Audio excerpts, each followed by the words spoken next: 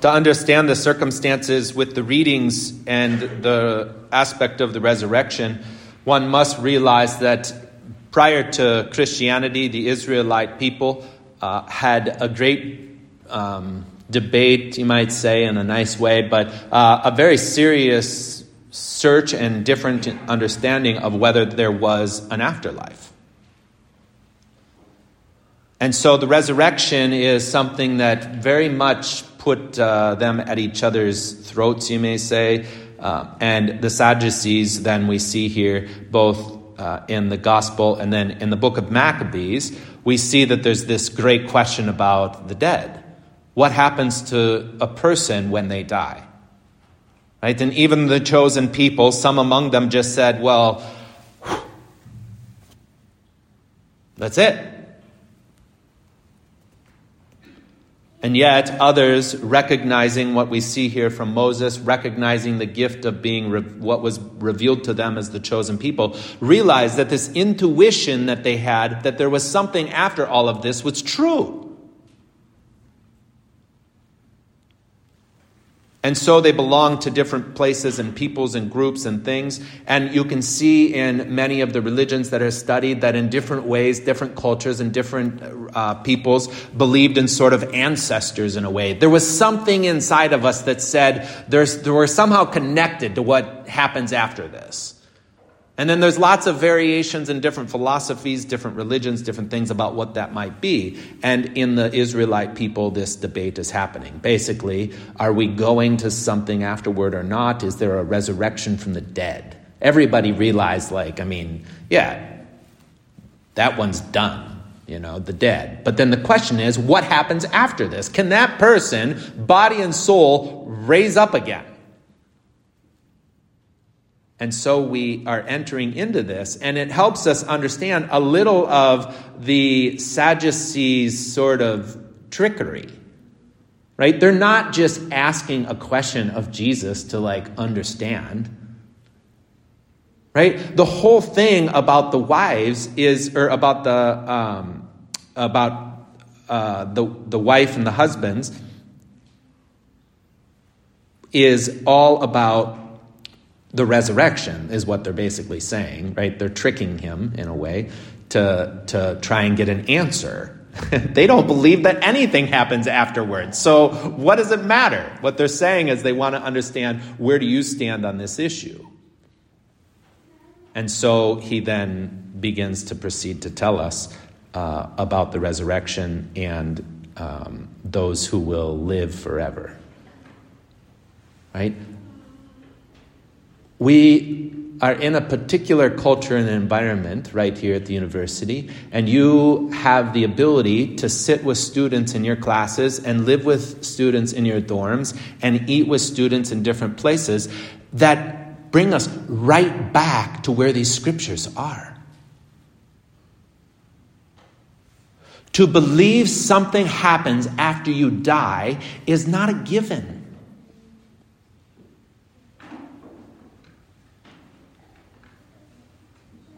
We can just, it's going to happen. But no, really, how do you know? How do you know? There's lots of beliefs. Right? I'm grateful for my friendship with the Nepalese. Right? They're Hindu or secular Hindu. We haven't quite got to the point to ask them, what do you believe about death? But I'm curious. My guess is probably either the incarnation reincarnation, that they're going to come back in a different body, or they probably don't think about it, right? They probably don't think about it. They're 20 years old, right? They're not much different than all, right? Well, I don't know. Whatever. But I tell you what, it doesn't matter what culture you're from. It doesn't matter what religion you were brought in. It doesn't matter what household you came from. When you get to the precipice, when you begin to sense your last breath, when you begin to sense the last breath of someone you love, you want to know what's after this.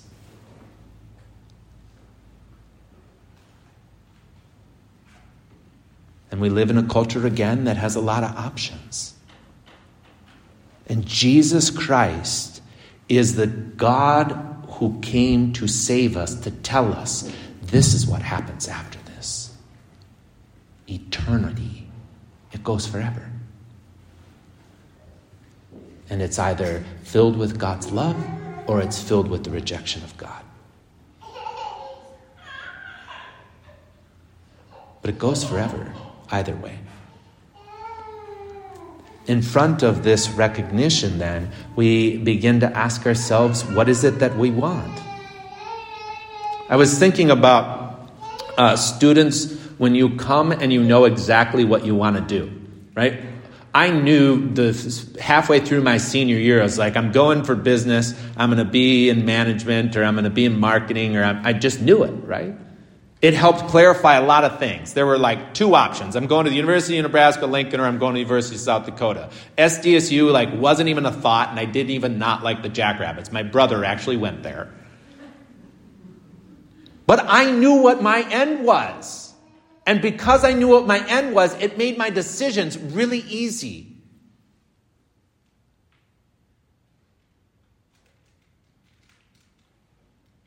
And because I grew up in a house that wasn't paying for my tuition, I went to the University of South Dakota. Maybe some of you know what that's like too. I'd love to say I was a Husker, but I couldn't afford it.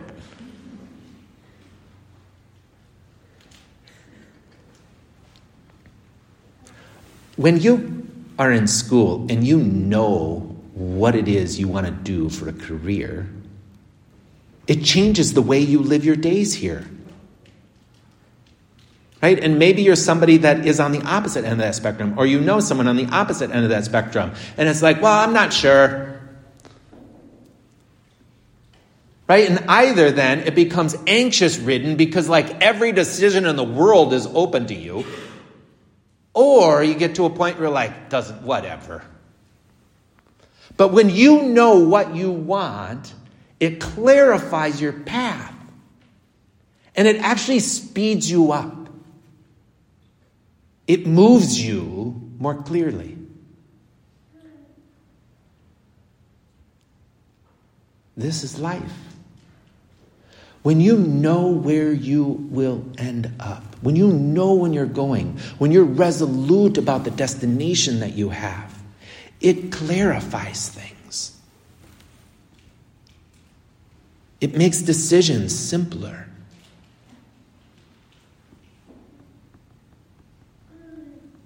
But we can be forgetful people, right? Sometimes I think our greatest sin isn't the list of our sins. The greatest sin is my forgetfulness of God in my life.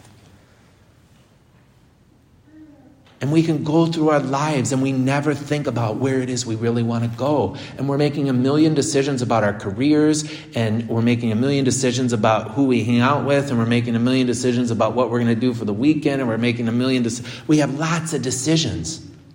But when do you think about the decisions that need to be clarified if you were to go to eternal life with God forever? Now, if you don't believe in eternal life, that's another thing. If you don't believe that Jesus Christ is God, that's another thing. If you don't believe that what Jesus said is true, that there are only two destinations, that's another thing. If you don't believe that he said those will go one place and those will go another, that's another thing. Now you can think what you want, but these are the things that he said. But if you believe, if you have experienced the presence of God's love in your heart, if you've known the Holy Spirit to work in your life in such a way that you realize the church today is his presence that started 2,000 years ago, and that he came not to make our lives difficult, but to clarify our lives, that the destination would become easy.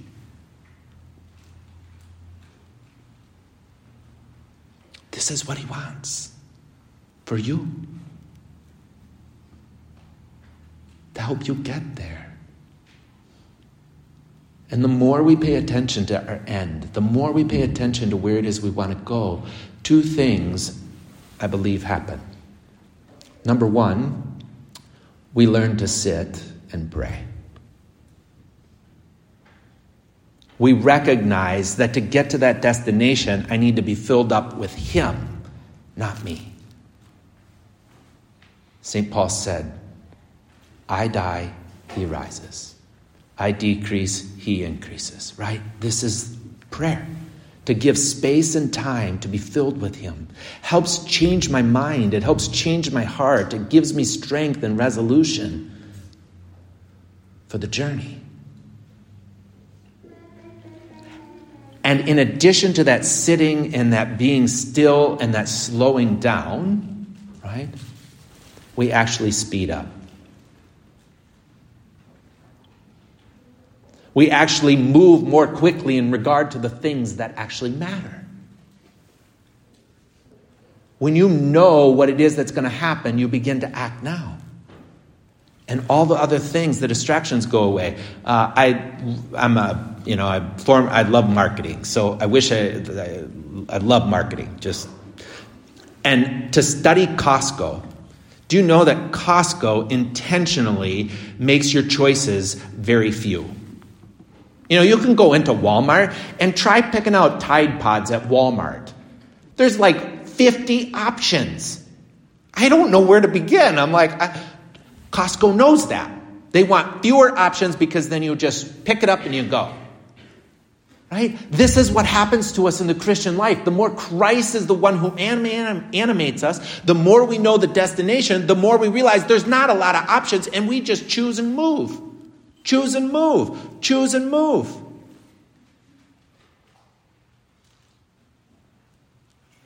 Bishop DeGrood's doing the pastoral plan, and I got to be honest, I kind of with some other priests, and we're like, why so quickly? Why so fast? Right? And then I want to set my will against him. Give us time to process. Give us time to think. What if he is filled with the love of God and he knows? Saying, we got to move. All of a sudden, in preparing for this homily, it was like, what if I'm fighting God in him? I want to think about it more. I want more options. I want to look at this. I want to look at that. No. There's a place we're going. And there's people that don't know they are loved. That don't know that he wants them to be with them forever in eternity. And we're hanging out, thinking about things that don't matter. And then it suddenly reminded me that when Pope Francis first was elected, I was reading some things, and some people in this article were saying, you'd think that he thought he only had a year left to do everything. Yeah, he knows the destination. And so he's moving quickly. But it isn't a moving quickly that's filled with anxiety or fear or worry or doubt. It's a moving quickly that is the fruit of sitting still in a life of prayer and of filling up with God. Let us pray that we might have that moment in our lives today, that we can just sit and turn to him and ask for him to clarify things for us. And ultimately, to have a clarity that his love for us is eternal life. And one day, there will be a resurrection of the dead for those that believe and those that do not. Everyone will stand before him and receive a glorified body that will live forever and ever and ever. He wants that forever to be in his love. Let us pray that that day might be given to us when it's time.